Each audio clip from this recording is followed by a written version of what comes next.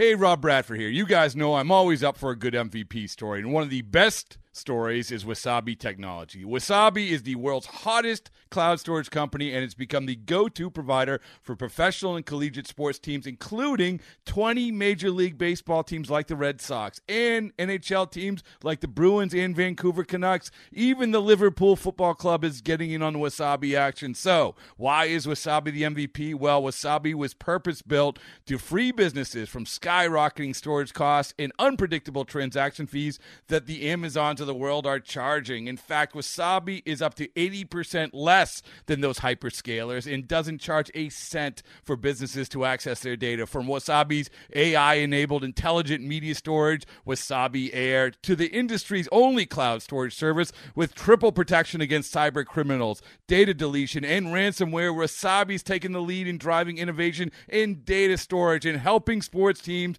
to unleash the power of their data. Wasabi, another Boston-based championship team. Robert Half research indicates 9 out of 10 hiring managers are having difficulty hiring.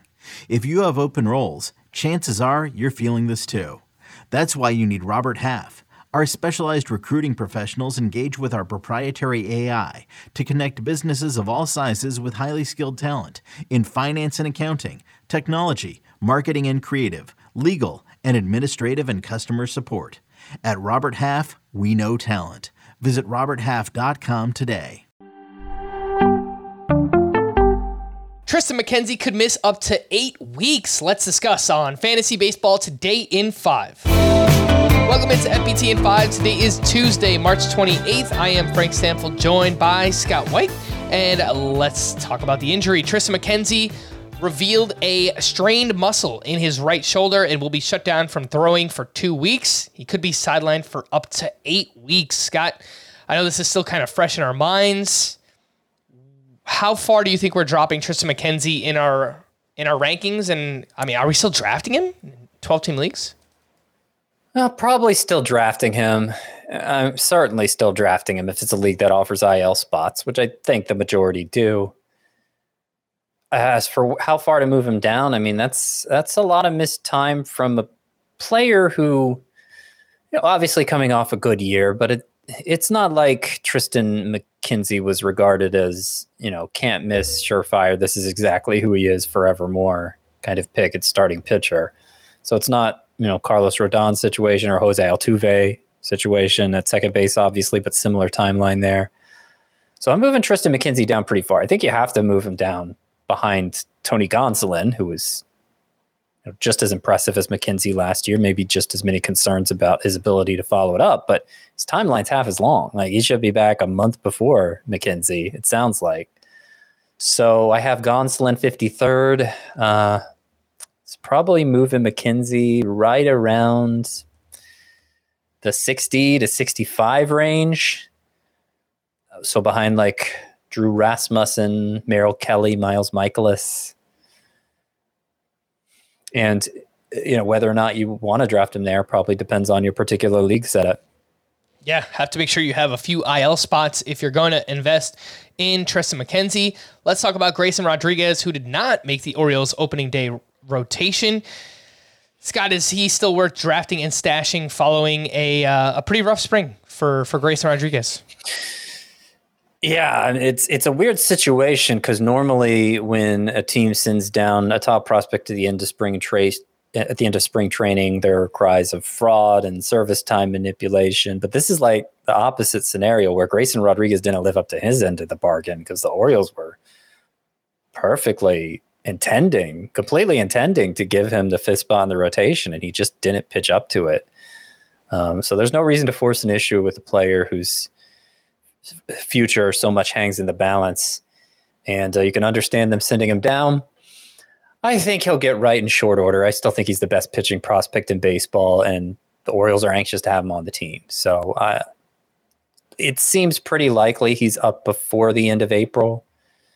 Can't stash him in an IL spot, obviously, but I moved him down to 66th in my starting pitcher rank. He's about 10 spots behind Jordan Montgomery and Trevor Rogers. Again, whether you want to take the flyer on the higher upside guy depends on the depth of your league. Shallower leagues, it's easier to justify, but it is a big unknown how long you're going to have to keep him stashed. It might not seem like big news, but Max Stassi will start the season on the IL with a hip injury, which means it's Logan O'Hoppe time, we think. Last year, he had a great season in the minors at .283 with 26 home runs and a .416 OBP. Looks like he was ticketed to start in the minors, Scott. Do you think Logan O'Hoppe will be the starter? Will he play more than Matt Tice, who's also on the team? That would be my guess, because the only thing that was going to keep Logan O'Hoppe off the roster before was just sort of similar to a Vaughn Grissom situation with the Braves, where they would have had to let Matt Tice go. If Logan O'Hoppe made the team, O'Hoppe had options, Tice didn't. They wanted to preserve catcher depth within their organization, so that's why O'Hoppe was going to miss out. If he's on the roster anyway, my expectation is they'll probably play him and figure out what to do after Max Stassi returns regarding Tice and O'Hoppe himself. If O'Hoppe doesn't perform, obviously they can just send him down, but I think he's back to being draftable in 2 catcher leagues again.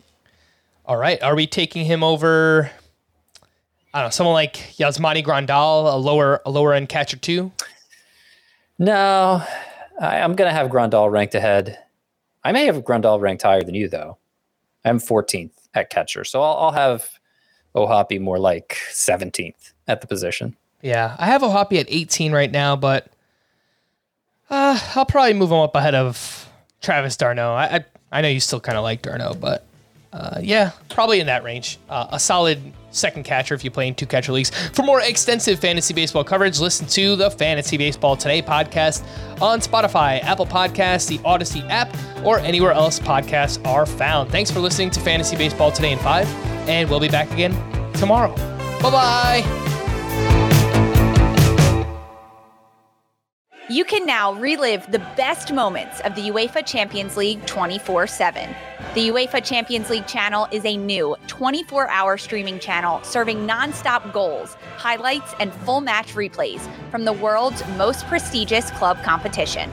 Reminisce on your favorite moments, legendary players, and brilliant goals with the UEFA Champions League channel, streaming around the clock on Pluto TV and the CBS Sports app.